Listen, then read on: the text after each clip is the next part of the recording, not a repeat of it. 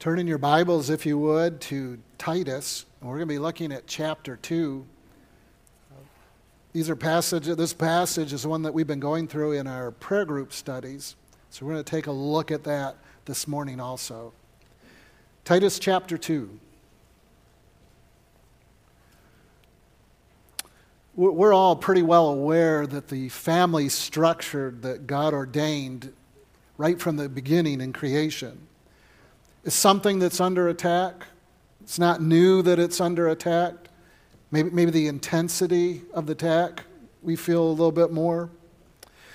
But there's also maybe not attack, maybe a difficulty inside some today, in some churches today, about what we're going to do with the fact that the culture doesn't totally agree with the family structure that God has put in Scripture. And there's a tendency to try and make it more compatible with culture. So as culture changes, the family structure that's in the Bible changes, so that we might be able to accommodate the culture. So maybe the culture will be a little bit more willing to come into the church. I think Paul is telling Titus, you can't do that. Because what God did, He did for a purpose. And it was for the benefit of mankind and human beings all throughout, whether saved or unsaved. In fact, the Christian's going to technically have two families. One is their family that they're growing up in, and the other is their church family. Timothy says in chapter 3 and verse 14, Paul says, I hope to come to you soon, but I'm writing these things to you so that if I delay, you may know how one ought to behave in the household of God, which is the church of God, the church of the living God, a pillar and buttress of the truth. The word household really is the word family, so that we understand the church is family also. We can have a tendency to compartmentalize them. Home's home, church is church, and the two don't really go together. But I think we're going to find in the passage in Titus, God intended for the home and He intended for the church to be working hand in hand in the same direction and towards the same goals. In fact, the reality is that it takes strong families to have a healthy church. And it takes a healthy church to help and create strong families. And the two are reciprocal. One depends on the other. And they both interact with each other. So Paul knows that Titus is going to need more than just Titus where he's at for the church to grow. In fact, he's going to appeal to the older men, and he's going to appeal to the older women, because he's going to need both of them to be very instrumental in teaching the things of God to the church body. And so we want to look at that this morning. We want to look at those things that pertain to the responsibilities of the older men, the responsibilities of the older women, responsibilities of the younger women, and responsibilities of the younger men. In verse 1 of chapter 1, verse 15, Paul writes this, to the pure all things are pure, but to the defiled and unbelieving nothing's pure, but both their minds and their consciences are defiled. And he's talking about the false teachers that Titus is dealing with. The fact that the New Testament believer is understanding that Old Testament laws are no longer a requirement for them to follow. So that what was once called unclean by the Old Testament, now in the New Testament is being called clean. But he's saying that the minds of the false teachers have been corrupted in the sense that they're rejecting the New Testament teaching. And they're holding on to the Old Testament teaching and trying to enforce that into the New Testament church. And he says their minds are corrupted and their consciences are defiled because of that. They profess, in verse 16, to know God, but they deny Him by their works. They are detestable, disobedient, and unfit for any good work. So the false teachers are professing they have knowledge of God, and they have knowledge that God has given them that others should hold also. But the contrary point is, he's saying by their very activity, they are denying the very God that they say they know, because they're living outside of the Scripture that Paul had handed down to them. And the response is, it's detestable. It's disobedient. And they're incapable of good works, much of what Paul is going to talk about this morning. So the idea is there's a combination going on, things that we know, and behavior that's in accordance to it. So look at verse 1 of chapter 2.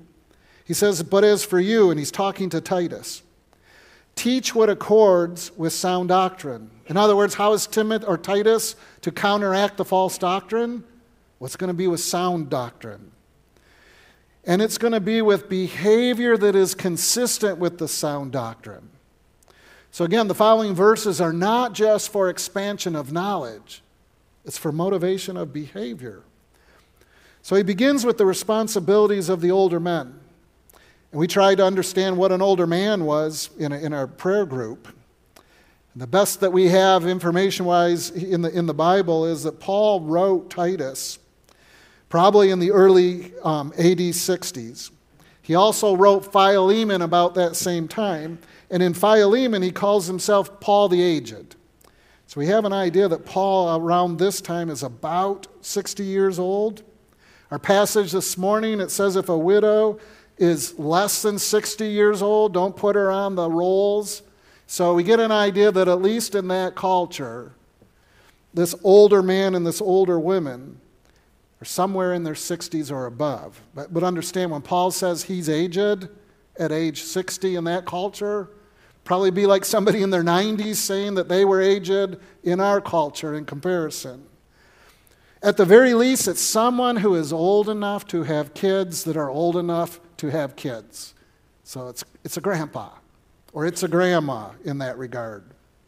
So he makes this statement: older men are to be sober-minded, dignified, self-controlled, sound in faith, in love, and in steadfastness. And that word "to be" becomes fairly important because it says what the older men are to be as, or what they are in their character.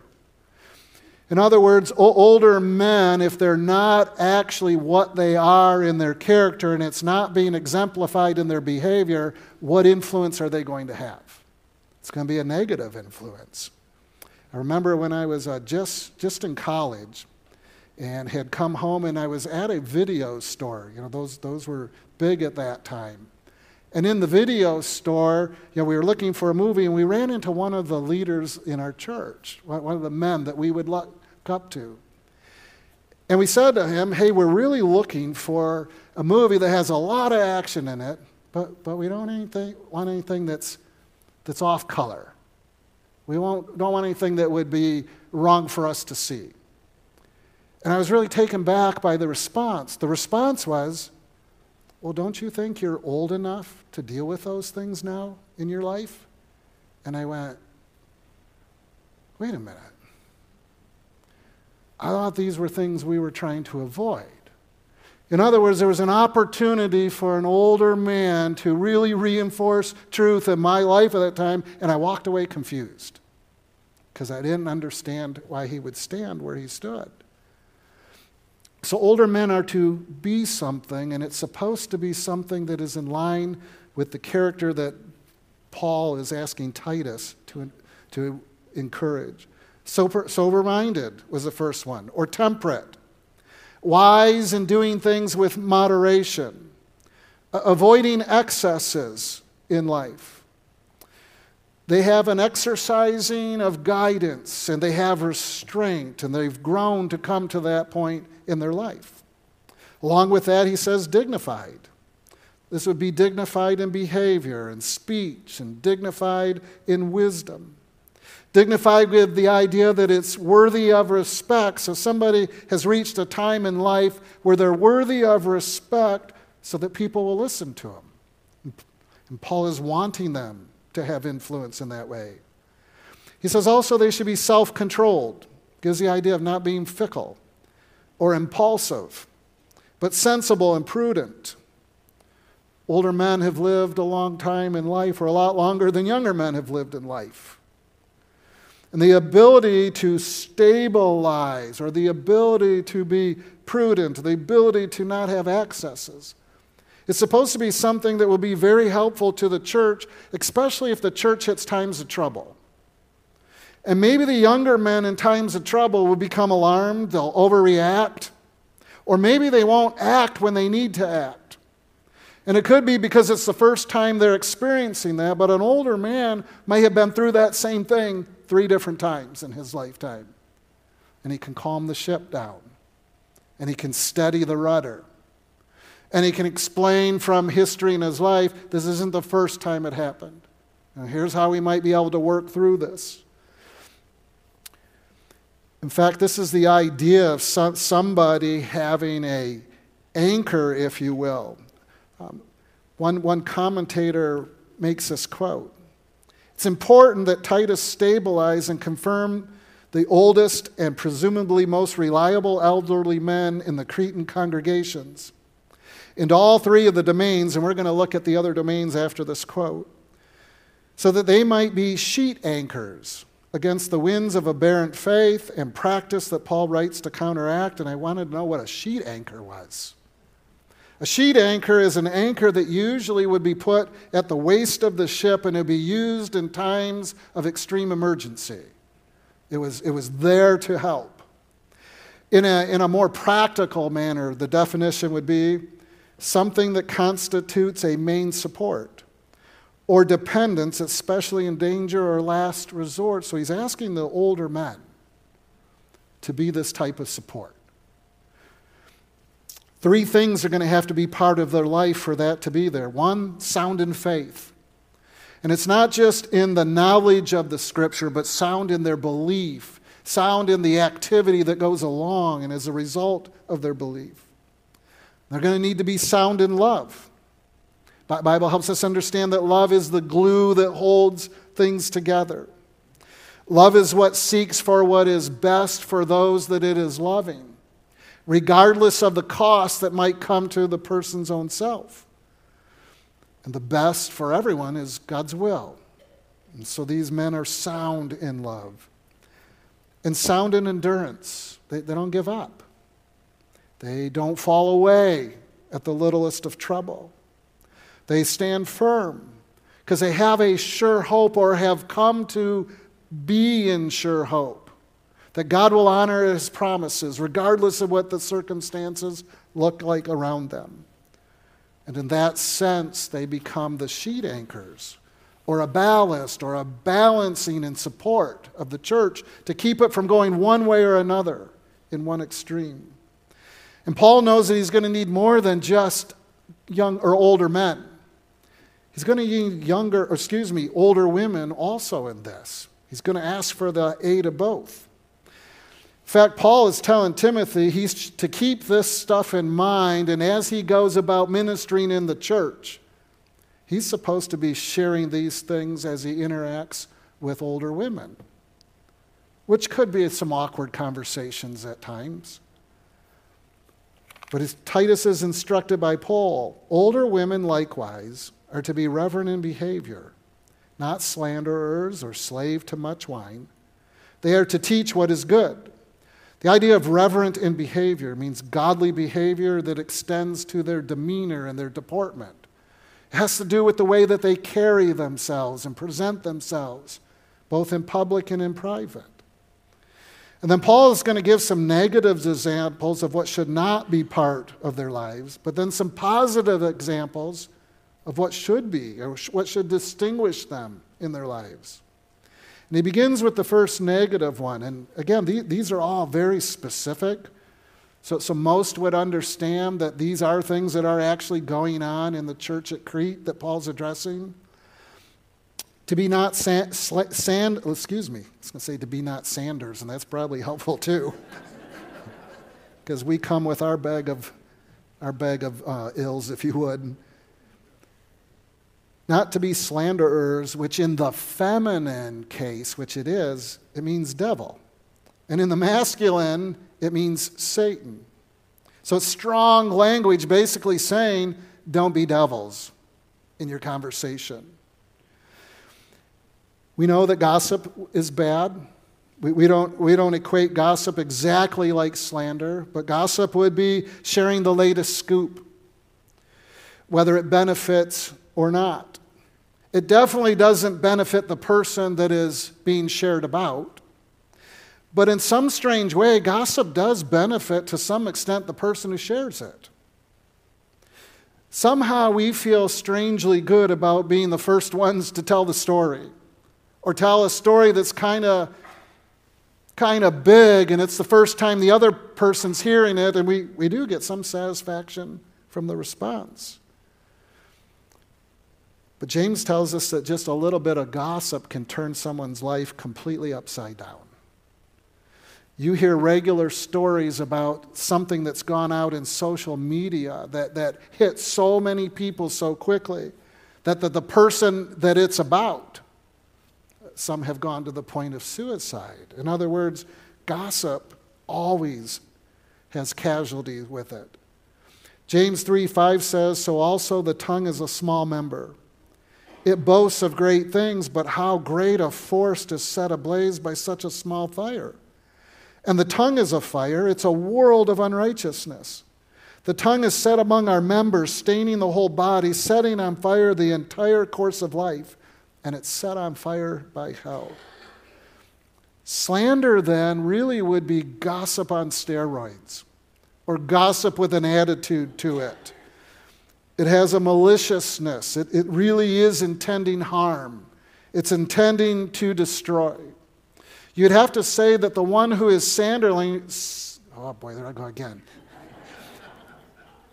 Those Sanders, man, they'll be the death of me. The slanderer has hatred in their heart, and they have harm in their heart. In fact, they're wanting whoever they are talking about to feel the same type of pain and the same type of hurt that they're feeling, because maybe that's the person that caused it. But it always destroys. There's never a good end to it. And there's one other facet in the family of gossips and slander that seems to be a little bit more benign, because it's often hid underneath the understanding that this is just this is just constructive criticism. This isn't slander. This is not gossip. It's constructive criticism. And there's a place for constructive criticism, because constructive criticism, by the very nature of its definition, does what? It constructs. It builds. But this other part of gossip would really be along the lines of negativity. The Bible would phrase it like this in 1 Corinthians 10 and Philippians 2, 14 and 15. It talks about grumbling and it talks about complaining. And it's the way the Bible describes what we would call in our time negativity or negative speech. And it always has effect on people. Negativity would occur when we're looking at things from our own perspective, as though it should be the perspective that everybody else is holding to. That's why we're negative about it, because it's not happening by our perspective. It puts us in a position as the judge and the jury of what is going on, and the Bible would say, man, we are in a position of pride at that point. It also occurs because our thoughts are not on God's promises. Our thoughts are not on God's will. Our thoughts are on our own will and our own desires. And James tells us in chapter 4, why is it that we have fights and arguments and conflicts? Is it not that our passions are at war inside of us, the things that we desire? And it gives the idea, creates the thought in the mind that those desires are like an army that is marching towards its spoil. And it is willing to engage in conflict with anything that stands in its way. And so what we might look at as constructive criticism may really be at the heart, grumbling, complaining. Because what determines the differences is what is being built from it, as opposed to what is being harmed and hurt and destroyed by it. So constructive criticism always has a solution, or it works towards a solution. That's why it came, and that's why it's being constructive. But negativism, grumbling, and complaining is never satisfied. And it will never seek for a solution because it's not looking for one. It just wants to get made right what it thinks is wrong. Ephesians 4:29 would command us, let no corrupting talk come out from our mouths, but only such as good for building up. This is a huge verse. Just try and keep it up for one day. In all the different situations you find yourself in, especially inside your home. Don't let any corrupt or anything that would decay a situation, anything that would take away from what is best, let no corrupting talk come out of your mouths. But only such as is good for building up, to construct, as fits the occasion, that it may give grace, or it might give enabling strength and power to those that are hearing. So conversations of older women, and the conversations of the older men by extension too, are to never tear down. They are always to be stabilizing and construction in their force, so that something's being built up for it, so that both of them are the sheet anchors, if you would, of the church body itself. And Titus is able to depend on them as the pastor in that regard. He then goes on to say, not slaves to much wine. So apparently there were ladies getting sloshed, and not only on the weekends, but probably all the way through the week. It was part of life. And some of the history of that time period in that area would agree that was pretty common just in general for that area. And it's coming into the church too. And Paul is commanding Titus, it can't be part of the church. Because insects, this is hard. I hope there aren't insects in our church, but there actually are. I'm not going to say. We vacuum quite, and thank you, April, for keeping on those. She vacuums them all the time. But it's excesses. And it's outside the boundaries. And Paul is saying shouldn't be an example of the older ladies in the church. And in a positive note, he says they need to be teachers of what is good. Teacher gives the idea of not just giving information, but the idea of urging and the idea of training. And it's not meaning training like you would train a pet or you would train a dog so they can go through certain hoops. So that the younger women, and these are the characteristics for them that are being taught by the older, isn't just going through the hoops on the outside and the outward activity, but there's actually something going on also in the motivation and in the desire. So it gives the idea also to urge, to go past just giving the knowledge, and to urge to put into practice. And the word urge can actually be taken to mean bring to one's senses, or to shake one up, to wake them up, if you would, to something that is good that is missing. So Paul is urging Titus to steer older women to take the time and to take the initiative to have this type of contact with younger women. And I think it'd be far more productive than Titus trying to do that himself. And I think that's why God prescribes it that way. So teachers of what is good is more than just how do you bake a scrumptious food to pacify all the beasts in your family at the table, or how to save money just by using coupons. Those are all practical. But it's really talking about beneficial qualities that Paul is going to be talking about, that these are what are to be urged. Philippians 2:1 says this, because really after salvation, something really dramatic takes place. As we go through life as a whole is a ministry. So we're always serving. We are always seeking benefit of others from a ministry standpoint after salvation. That's why Paul says in chapter 2 and verse 1 of Philippians, so if there's any encouragement in Christ, any comfort from love, any participation in the Spirit, any affection and sympathy, Complete my joy by being of the same mind, having the same love, being in full accord and of one mind, or on the same page as Paul is, and really it's on the same page that Christ is. And here comes the hard part. And again, just try this for a day to really conscious, and it doesn't work so well. It's hard. Do nothing from selfish ambition or conceit. Right down to the motive. But in humility, count others more significant than yourselves. Let each of you look not only to his own interests, and it's not wrong to have your own interests, but there's a but there, but also to the interest of others. And then have this mind among yourselves, which is yours in Christ Jesus. And when you think about having the mind of Christ, and you look at the sacrifice, and you look at the service on his behalf, it becomes the example to follow. And then now Paul continues with the responsibilities of the young women, but it's in the form of the good things that ought to be taught. So this is also what the good things are. So train young women to love their husbands and their children. And I go, to love their husbands? Why would you have to train a wife to love their husbands? Are we not awesome? Are we not just the most lovable thing in the world? And do we not really, with the sacrifice of Christ and the love that Christ has for his church, do we not present that to our wives in stellar form?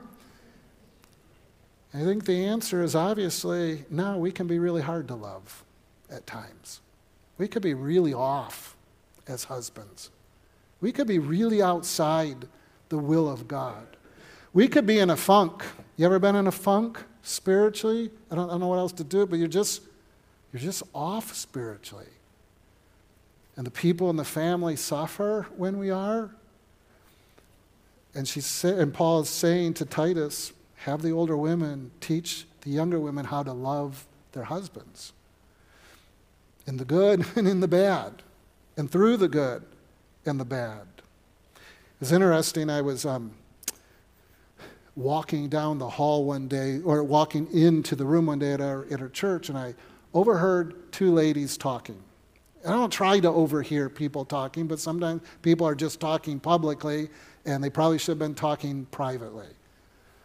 And I had just come from talking to a husband that was pretty distraught about things that were happening inside his home to him.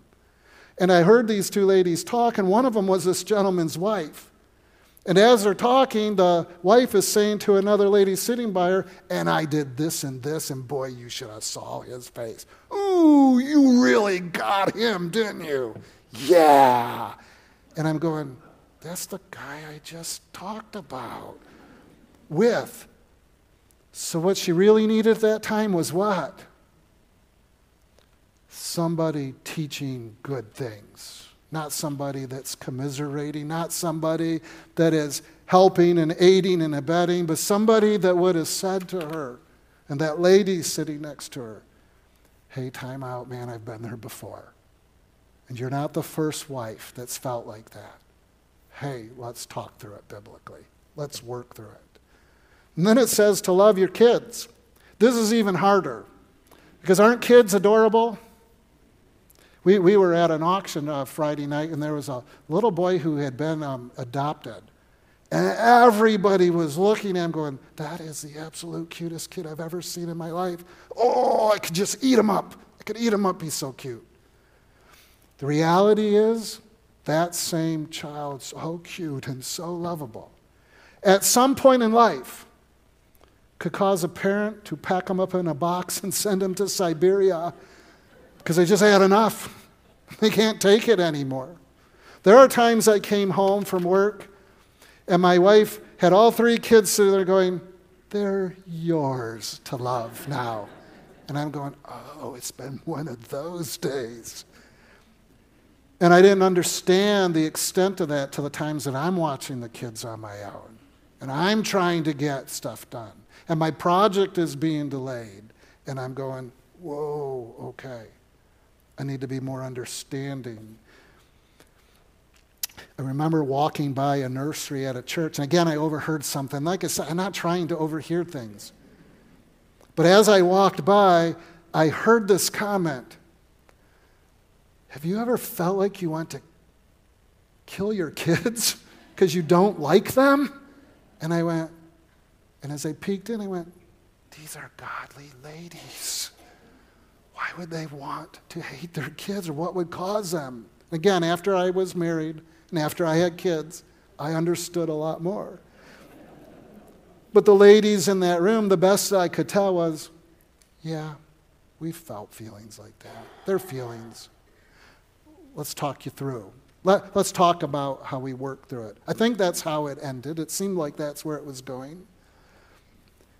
Titus 2:5 says, they're to be self-controlled, pure, working at home, kind, and submissive to their own husbands, that the word of God may not be reviled. That's what the older women, the good things that they were supposed to teach. Self-control means not living by impulses. And again, there's many stories could probably share with each other of things we did impulsively and wished we had not. To be pure could be talking about pure infidelity to their husbands. It's probably that. And also referring to the purity of heart that comes with a Christ-like behavior. But both of them together give the idea of living a virtuous life.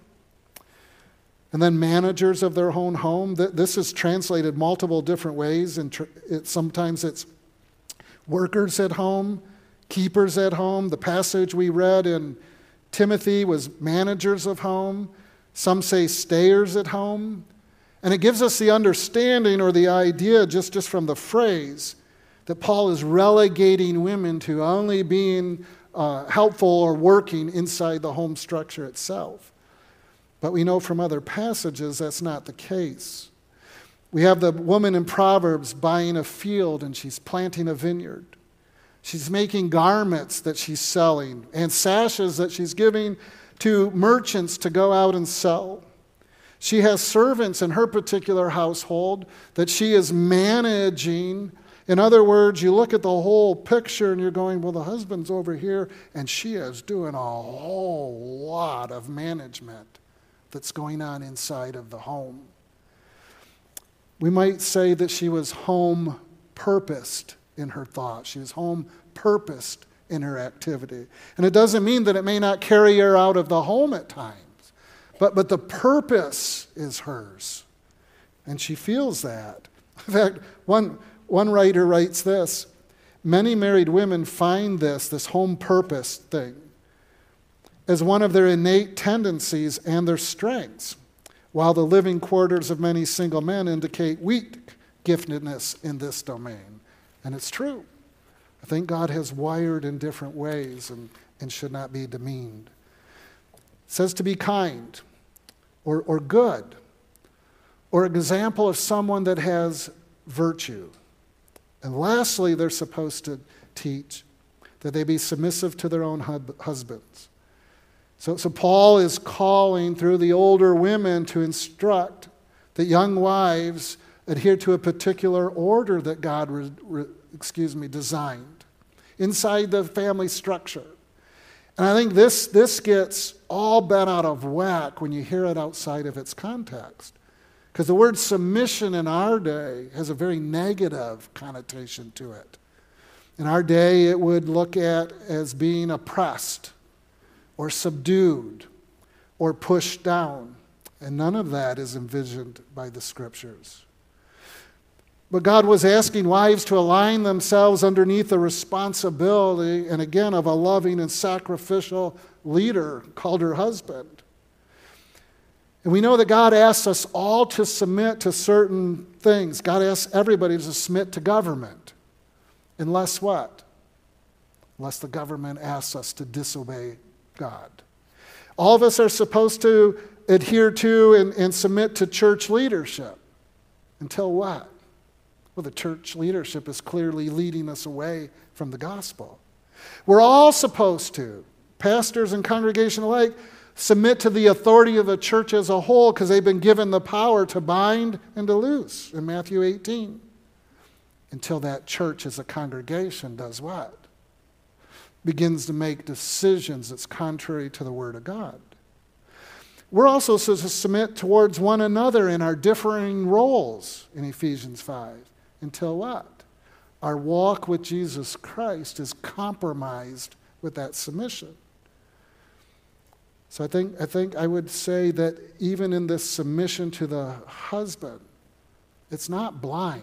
Sometimes we make it blind. I've heard this. If your husband tells you to drive the car in the ditch, drive the car in the ditch.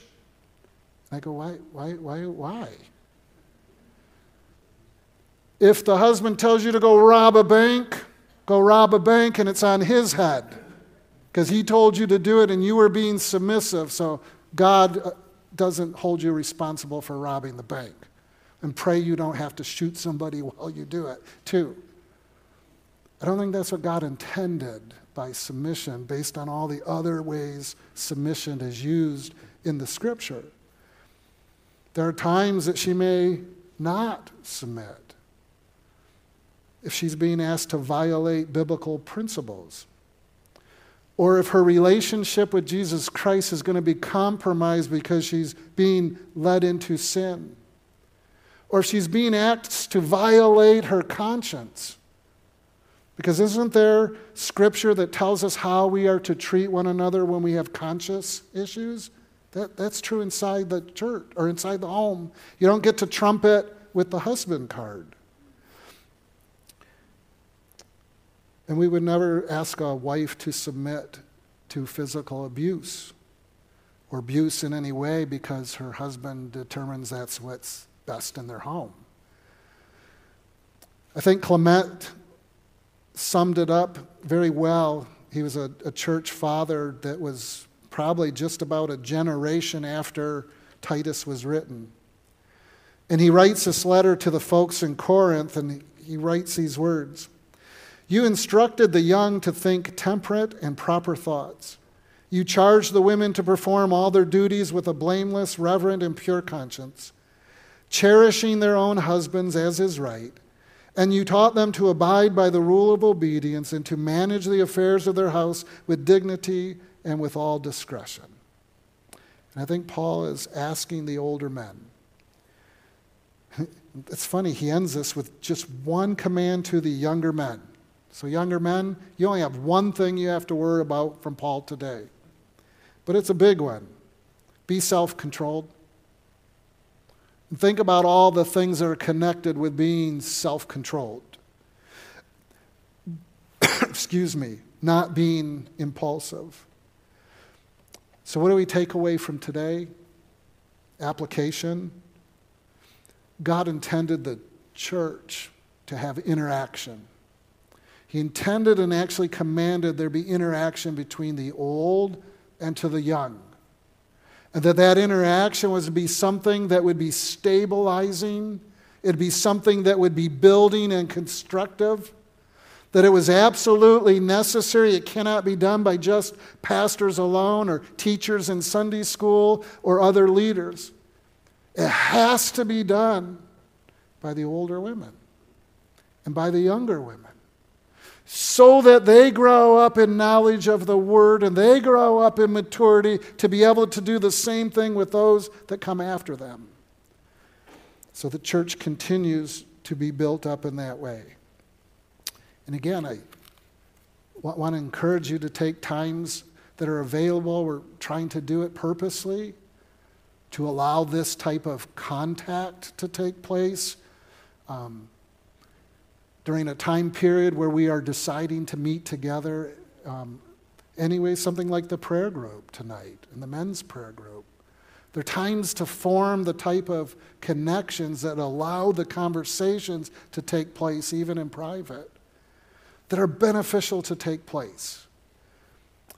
And so may God help us as a church to be very proactive and to seek out and to not pass up opportunities that God puts in our way, to speak truth into those that are younger than us, to encourage those that are older than us. And may we as a church body construct and grow to maturity a body that grows into its head, which is Jesus Christ, so that when people see us as a body and our interactions with each other, they see Christ in a way that's made visible. Because some of them may never read the Bible, but that is powerful, powerful testimony of the Bible and the Spirit of God working through individuals that have come to know them through salvation. Lord God, you are an incredibly great God, patient, very, very patient with us. And I pray, dear God, that you would help us to, in our minds and in our hearts, to be very intentional and very deliberate. Lord, give us the courage to not confront and tear down, but Lord, give us the courage to do what's productive, to come alongside and to build up and to help mature. And in the end, dear God, we know that you're really the one that gets all the glory and you're the one that gets all the praise. But on the flip side of all that too, dear God, we're understanding that if we follow your word and we follow the constructs that you have given us, Lord, we have a life that is so much more enriched and so much more worth living than if we stayed outside its boundaries. And we would give you all the praise and all the glory if you would be so kind as to help us in this endeavor. In your name we pray. Amen. We're going to close in a hymn together. As we begin to sing, would ask if you are in military or you are a veteran, if you would be so kind as to step towards the back where Jack is. We would just like to take a moment also before we leave to honor you for your service in our country.